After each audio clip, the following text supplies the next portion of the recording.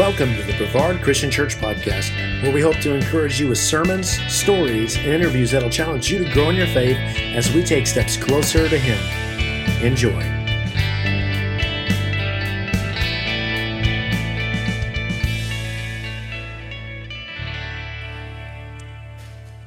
The lady's name is Bridget Gabriel. She was one of four panelists who I guess were experts in the respective fields. And she and these others were talking about the bombings that had taken place in Benghazi. They had an open microphone, and one of the women came to the microphone to ask a question, really make more of a statement than ask a question. She was dressed in Muslim garb, and her point was simply that the majority of Muslims are peace-loving people. And you could tell she didn't appreciate being associated with the radicals, since the majority of us are peace-loving. Well, you could tell, and if you know much about Bridget Gabriel, she almost jumped out of her skin. She leans forward in the table into the microphone in front of her, and she says, "You know what? You're the first person here today. We've been talking about American policy. We've been talking about loss of lives. But you're the first person to bring up religion. And since you've brought it up, let me comment." And she started rattling off statistics. She said, "It's true. Most intelligent agencies will tell you that only 15 to 25%, sometimes it's hard to nail down, of Islamic people can be considered radicals. But if you take the world population of Islam, that leaves you with anywhere from 180 to 300 plus million people who've made a commitment, dedicated their lives to eradicate the kind of life that we have here in the West." And she went on to say that even though the majority of people are peace-loving, without being rude, they're really irrelevant. She said if you knew your history, you would know that before the start of World War II, most Germans could be considered peace-loving people. But the majority of Germans were irrelevant because the Nazis came with the power and control. And in World War II, 60 million people lost their lives, 14 million of them in concentration camps, 6 million of them just Jewish people in concentration camps. Right after World War II, most people who lived in the Soviet Union could be considered accurately peace-loving people. But you know what? They weren't in control. A guy named Joseph Stalin was in control. And as a result of a lot of his campaigns that he enacted on his own people, millions, sometimes 20, 30 million, the estimates go even higher, of people, their own people, lost their lives. There's a guy named Chairman Mao in China. At the time, most Chinese could be considered peace-loving people. But again, she leans into the microphone and says, but the majority of people were irrelevant because Chairman Mao was in control. He had the power. And as a result, some estimates go as high as 100 million of his own people were put to death. Before World War II started, the Japanese, as far as the majority are concerned, can be considered peace-loving people. But the majority of Japanese were irrelevant because the Japanese, who were in control and had the power, wreaked havoc across the Southeast Asian countries and killed millions of people, mostly by bayonet and shovels. She said on 9/11 here in the United States, 2.3 million people in the United States could be considered Muslim at that time. They were by far the majority, and you could call them peace-loving people. But they were irrelevant because a handful of people got some planes and brought down the Twin Towers. About this time in her presentation, the applause reached the place where she couldn't talk anymore because everybody pretty much couldn't take exception with the point she was making. And the point is simply this. Doesn't make any difference how you feel and doesn't make any difference what the numbers are. It's who's in control that's going to determine what happens. And it's a point worth considering because in your life and in my life, I'm sorry, I don't mean to be offensive here, but it really doesn't make any difference what you feel about yourself. Jesus said you can know a tree by its fruit. And at the end of the day, you have to ask the question, what have I done? And you know what determines what you do with your life? Who's in control of your life? The Bible would say it this way. You can tell by the way you live who's your king. So we've had a short series looking at different kings in the Bible to better understand this idea of who's in control, right? Because who is in control determines the way you live. And the way you live, at the end of the day, is what's important. So this morning, to finish out our series on the kings, we're going to look at two kings. We're going to look at just a few verses in Matthew, the 2nd chapter, very briefly, because it's such a well-known passage. It's going to give us an example of a really bad king and the best king. Matthew chapter 2, beginning at verse 1, here's what it says. After Jesus was born in Bethlehem in Judea during the time of King Herod, Magi from the east came to Jerusalem and asked, "Where is the one who has been born King of the Jews? We saw his star when it rose, and we have come to worship him." When King Herod heard this, he was disturbed, and all of Jerusalem with him. That's all I want to read, because it lays out for us two kings here. King Herod and the one who was born King of the Jews. Let's think about King Herod. He's called King Herod the Great. He's not the same Herod you're going to read over in the book of Acts. In fact, depending on where you are in the book of Acts, in the early chapters of the book of Acts, it's a different Herod from the later chapters, Herod Agrippa, that you read when Paul gives his defense. This Herod the Great, was in all likelihood referred to as Herod the Great because he was really a good politician. He was a great administrator. He had some great building programs. But what he's really known for is being great as far as being an awful, awful man.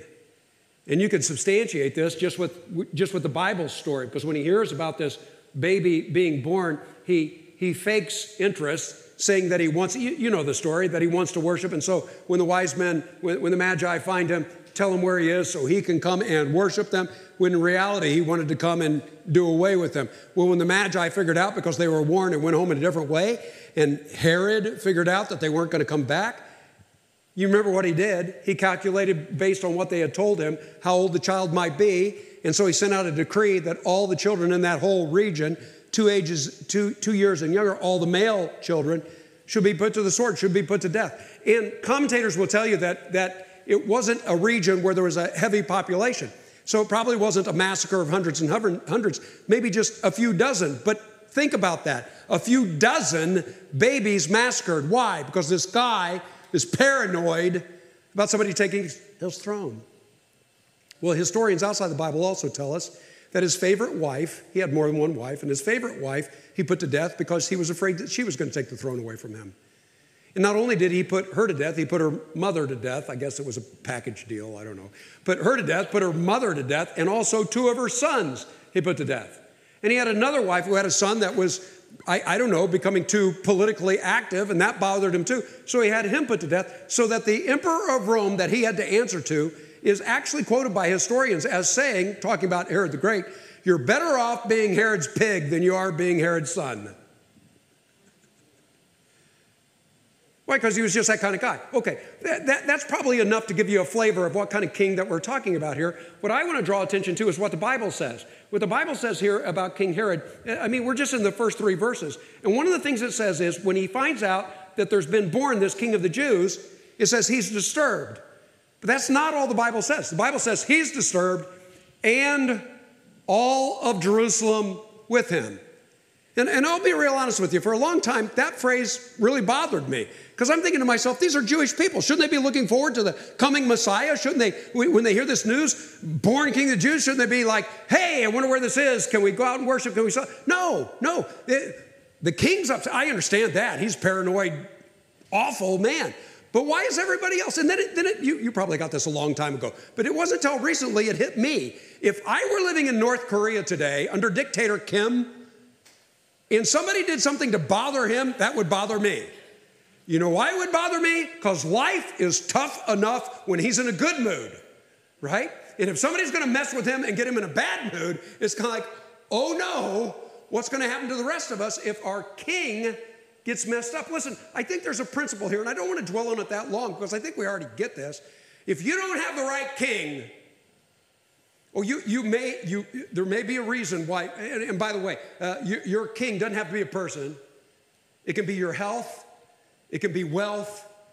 It can be friendships. It can be all sorts of stuff. Whatever it is that's most important to you in your life, You know, the Bible says that sin, there's pleasures associated with sin, and they last for a season. Whatever it is that you put on that throne, so to speak, whatever it is that you make your king, will ultimately let you down. It's like that proverbial question. How's that working out for you? Right? For a while, for a season. But have you noticed this? I mean, I don't want to take too much time on this, but haven't you noticed this? There's so many things that, man, if I just get this, I'm going to be so fulfilled. I get the new position. I get that amount of money that I've always wanted to have. And you get that amount of money, or you get that position, or you win the game, and then it's like, okay, what's next? It's kind of like, I just thought life would be perfect if it finally came. And it's kind of like, nope, it's not perfect. You got to set a new goal. You got to, right? And to me, the obvious illustration of this is whatever it is we put on that throne chair, right? Whatever it is that we put at the center of our life. And let's just pull, some really popular ones. People want to be famous. They want everybody to know their name. They want to have an extreme amount of wealth. Well, let's just go to the extreme. Who's the most famous people in the world? Who are the wealthiest people in the world? Are they the most well-rounded, most satisfied, happy people you've ever wanted to see? Are they the most messed up group of people that commit suicide left and right and go to their therapist every day? You understand what I'm saying? If that kind of stuff brings fulfillment, where's the fulfillment? I'm telling you, it's because whoever your king is determines the way you live. And at the end of the day, it's the way you live. You got the wrong king. You know this, I know this. Here's the point. We know people who don't know this. We've got relatives that don't know this. We work with people that don't know this. There's a better answer. You got the wrong king, you're in trouble. But there is a king who's King of Kings and Lord of Lords. And he is the only one who deserves to be your king. He's the only one that people need to be their king. And how's he introduced to us here in these 3 verses? What does it say? He is born King of the Jews. Now, does that phrase bother you? Does that phrase jump out at you? I hadn't thought about it because I've read it forever, but when I stop and think about it a minute, it's like, well, wait a minute. If a king and queen have a little boy, and it's their first boy, he's going to be king someday. When he's born, you don't call him king, you call him a prince, right? He doesn't become king until dad dies, or he gets to the point where dad's going to step down from the throne and hand the throne over to his son, and then after the service and everything, you crown him king, right? So why does the Bible use this phrase, he's born King of the Jews?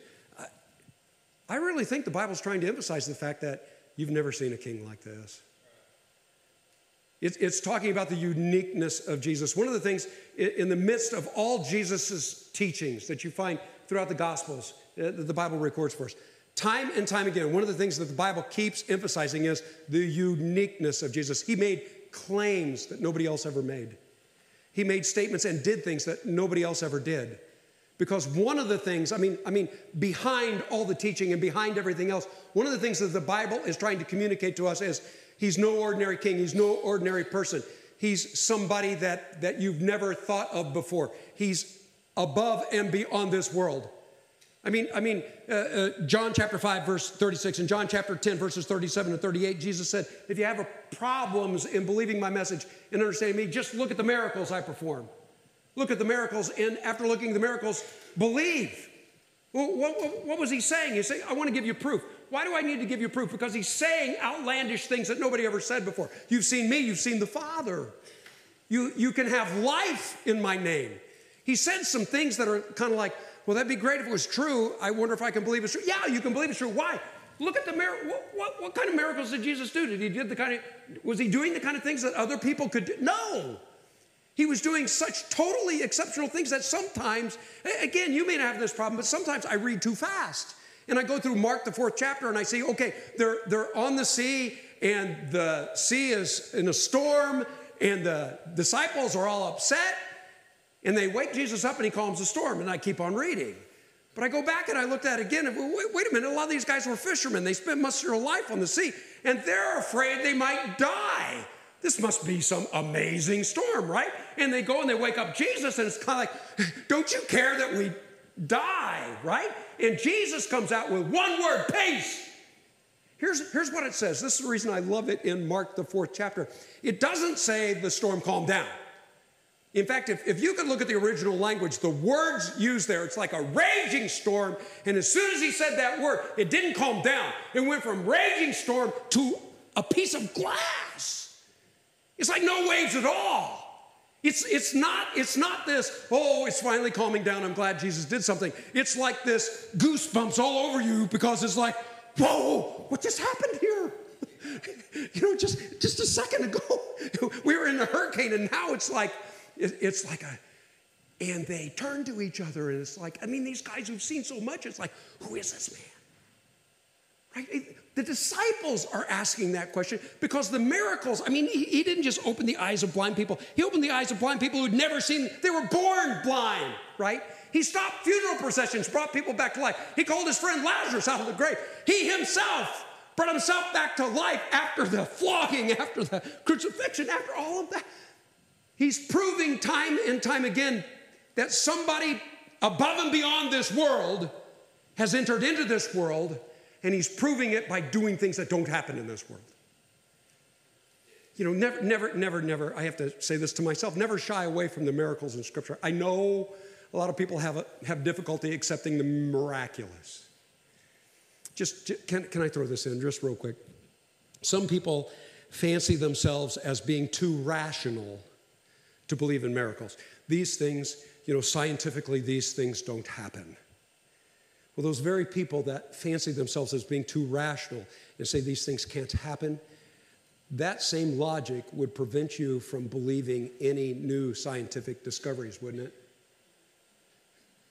Because according to science, it hasn't happened yet, therefore it can't happen. Do you see the problem with thinking like that?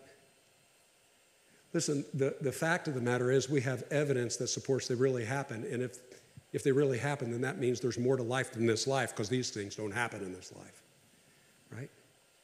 So what does that mean? Wrong king, bad life. Right king, whoa. What are the implications of having the right king? Man, we don't have time to go into all this, but I want to take a little bit of time. I want to talk about something that we only make reference to from time to time. What's in store for us who've made Jesus our King? King of kings, Lord of lords, he's our King. You know what that means? It means we have something waiting for us that you can't even imagine. Last 2 chapters of the book of Revelation, the description of the New Jerusalem, heaven. Man, it's a beautiful description, isn't it? Don't you love reading about that? The streets, what are the streets made out of? Gold. Tell me something else about these gold streets. They're transparent. Okay, make up your mind. Are they transparent or are they gold? Which one? Yeah, which one, right? But what's the idea here? You get what's going on. I hope you get what's going on. We're trying to put into words, and we're trying to describe something that you can't really describe because it's just too amazing. In fact, I want to talk about that just a little bit more, but before I do, I want us to go back to the Old Testament for just a minute, because in the Old Testament, in Isaiah chapter 6, we're introduced to this principle, this concept that the Hebrews used often. If you can't describe something because it's too wonderful, it's too great, what you would do is you would move down. So if something was so fantastic here that I can't describe the event, I might describe the background of the event. Well, if that was too wonderful and I can't describe that, then I might go to the larger setting. I keep on moving down until I finally get to something that I can put into words. And when I put that into words, if you had a Hebrew background, you would understand that, it's not just that this is wonderful, then all that stuff that he didn't describe must have been so wonderful that he couldn't put it. Well, Isaiah chapter 6 is a great example of this. Isaiah says, in the year of King Uzziah's death, I saw the Lord lofty and exalted, and the train of his robe filled the temple. Has that ever jumped out at you? Why in the world are we going to the train of his robe? I mean, if he saw a physical presentation of God, a theophany, why doesn't he describe God? Because you can't. Why doesn't he describe the grandeur? Because he can't. Why doesn't he describe the throne? Because he can't. He's moving on down the list till he finally gets down to, I can't even describe his clothing. Let's go with the train. You know what the train is, right? It's part of the royal robe that trails behind, that you drag on the ground. And the longer the train, the more impressive the king, right? And everybody knows that. So it's kind of like, okay, let's move on down to something I can describe. Here's the train. You know how long that train was? The longer the train, the more impressive. It went from the throne all the way to the back of the room, from the back of the room back to the front, from the front to the back, from the side to the side, side to the side, to the side to the side, until it filled the entire temple. And everybody's listening to this, they're like, whoa. Because it's not just the train that they're thinking about. It's kind of like, if that's the train, then go back up. Okay, come with me to the New Jerusalem, to heaven. Have you noticed this? We talk about the foundations, right? Made out of these 12 precious stones. That's it. Precious stones, right? We talk about, what are the gates of the city made out of? Cut out of a solid pearl. You know, you take the dimensions that are given to us, each one of those pearls would not be able to fit into this room, right? And every time I talk about this, I think about the guy who said, I'd love to see the oyster, right? Right? Pearls and cut out of us. Okay, we get the foundation, we get the streets made of gold, clear as glass, right? We get the gates and the foundation and the streets. We also talk a little bit about a river, and we talk about a tree that's in there. But if you notice in the description of Jerusalem, we're really not talking about life in heaven, are we? You know why? Because we're just talking about the streets you walk on. We're talking about the foundation. We're talking about looking at the walls and the gates from the outside, because you cannot put into words how wonderful this is going to be. But you know what? I want to try. So would you do this thought experiment with me? Let's say, I know I'm on dangerous ground here, but I want you to think politics with me for just a minute, okay? Just my estimation, people hate to talk about politics. I think one of the reasons people hate to talk about politics is because it strikes a chord. At some level, we all realize how important it is, right? And so it just brings up some really deep feelings. So with great caution, I want you to think about politics with me for just a minute. Let's say this next election, everybody, even people who have a candidate that they just love, it's my guess that even if you love a candidate, there's at least something about that candidate you wish you could change, right? Okay, here's the thought experiment. Let's say that we have the perfect candidate. You know, some person you've never met before, but they come on the scene, and everything they say, it's kind of like you're checking all your boxes. It's like, wow, I mean, this guy's got a perfect answer to everything that I was looking for. And the stuff that I couldn't figure out, he figured it out. And the stuff I haven't even thought about before, I'm voting for this guy, right? You know, you're just all in because he's just a perfect guy, right? So dream with me, right? You know, this is just thought experiment. And then the more you hear about this guy, every time you listen to a speech, every time he's interviewed, nobody's able to back him in a corner. He's always got the perfect answer, the kind of answers that you think, I wish I would have thought of that. You know, he's got the kind of answers that make people go silent, and everybody admits this guy's about as perfect as you can possibly be. Okay, he's still on the campaign trail, and you find out he's coming to Central Florida, and he's going to be over here in the fairgrounds in Cocoa, right? And somebody gives you tickets, and you're usually not one of these kind of people, but it's kind of like, man, this guy. Yeah, I want to go see this guy. So you get there and there's like, I don't know, 600,000 people turn out to, you know, they're overflow all over the place. They just want to see this guy. They want to listen to him. He does not disappoint. Just like every time you've heard him speak before, this time you loved him. He was 100%, and now he's better. It's kind of like, man, he said more stuff I just didn't think of before. And it's kind of like your mind's stretching, because it's like, and on the inside, it's like, man, maybe America, you know, maybe the whole world, the most powerful man on the planet, maybe there's real hope, because, I mean, just on the inside, you get this feeling like, man, this is the guy, right? So after his speech, you know, thunderous applause, you're there, you're so glad that you went out and you stood in the mosh pit of hundreds of thousands of people, right? And as he's leaving, he's making his way through the crowd, and he's a couple hundred feet over that way, and he looks across the crowd and he makes eye contact with you. And you're thinking to yourself, oh, he can't be looking at me. I mean, there's people all over the place. But it's kind of like, oh, no, he's looking at you. And it takes him several minutes, but he works his way through that crowd, and he comes right up to you, and he reaches out your hand. And you're like, I'm going to tell the grandkids about this, right? I'm going to shake his hand. And so you shake his hand, and you're like, this is great. But that's not the end of it. He pulls you closer when he shakes shakes your hand, and he says, he introduces himself, and he says, tell me your name. And you tell him your name. Are you married? Yeah. He tells the wife's name and kids, and he asks a little bit about your family. It's like the world has stopped, and he's really interested in you. And then he asks you a question. He says, what's your biggest concern in this election? What's your hope for America? And so you know, off the top of your head, you just try to, as best you can, explain what you're concerned about, what your hopes are. And he's listening. He's shaking his head as you're talking. He's looking you in the eye, and it's like, this is like, pinch me. I must be sleeping, right? So all this goes on, and it just felt like a really genuine conversation. And he thanks you with your name. And he goes on, and his entourage, the Secret Service and everything, they take him off. And you're like telling everybody, you wouldn't believe what happened to me. The soon President of the United States took interest in me. I had this conversation, shook his hand, haven't washed my hands, one of those kind of things. Shook his hand, all that stuff, because you're just on cloud nine, right? Okay, election comes. He wins with 98.5% of the vote. It's absolutely never happened before, right? And it's kind of like, but you're not surprised, because this guy is just, to your estimation, perfect to be the next president, right? So he wins with this overwhelming majority. He hasn't taken office yet, and you get a certified letter in the mail. The certified letter, there are 2 first-class tickets for airline trip to Washington, D.C.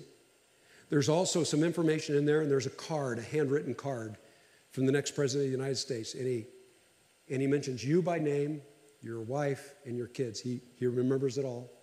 And he thanks you for the time that we met out there in the fairgrounds. And he mentions a couple of things that you said when you were talking. And he said, I just want you to come to Washington, D.C. and celebrate with me, right? And so, along with the tickets, there's also some receipts. These receipts are for a tailor shop that you didn't even know existed in Brevard County. You go to this tailor shop, and these are the best tailors ever. And they make you brand new clothing for your entire family. And you get to see the bill. It's all paid for. But the cost of the clothing was twice the cost of your car, right? It's like, I didn't know clothes cost that much, right? But it's kind of like, man, these are the best clothes I've ever had, right? So you got new set of clothes. You've got all the expenses paid.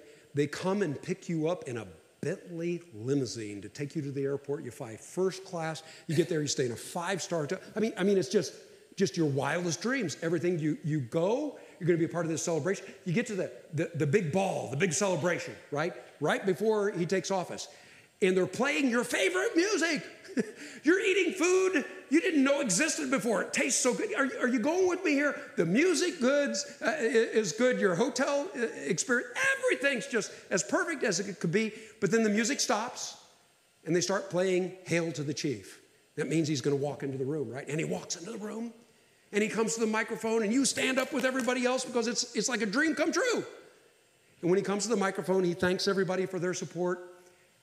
And then in the middle of his speech, everybody's just so excited. He stops and he says, you know what, I've met a lot of good people across this country, but there's this guy, his name's Willie. I want Willie to come up to the microphone right now. And he calls you out. And so it's the experience of a lifetime. Now he's called you out in front of everybody. And so you make your way up to the front and you get on stage with him, and he puts his arm around you and he talks to the whole crowd and he says, let me tell you a little bit about Willie. And he knows your life perfectly. And he says, this guy's such an encouragement to me. And I just want you to know it's some of his thoughts that inspired me to run for president of the United States. So you're there. Time and time again, it's gotten better than you ever thought it could get. Listen, when Jesus tries to describe to us what heaven's going to be like, he usually uses the picture of a wedding feast. And the reason he uses the picture of a wedding feast is because in the first century, that was the biggest event of a lifetime. In fact, the only thing that took away from the greatness of a wedding feast in the first century was the amount of money the person had who put on the wedding feast. So when Jesus told the story, he had a king. You know what that meant? He had unlimited resources. If somebody who had unlimited resources was going to put on the event of a lifetime, that would be something fantastic that you want to go to. Well, if you got special invitation, if somebody stood out in the highways and byways and said, you're welcome to come in, you would come in. Because you know why? It would be the best food. It'd be the best entertainment. It would be the best experience of a lifetime. Not only that, you get free clothes. They clothed you with the right kind of clothing. And when you came in and you're experiencing this great thing, here's part of the story that sometimes we miss. In Luke, the 12th chapter, it says, at this great celebration, the master himself, the king, will take off his robe and will put on the apron and will come up to you and act as a servant to make you the guest of honor. What in the world is God trying to communicate to us? I think he's trying to communicate to us, whatever it is you have dreamed up in your mind, it's not enough. It's going to be better and greater, and it's going to last forever. Because you made one choice in your life that counted more than any other choice. You picked the right king.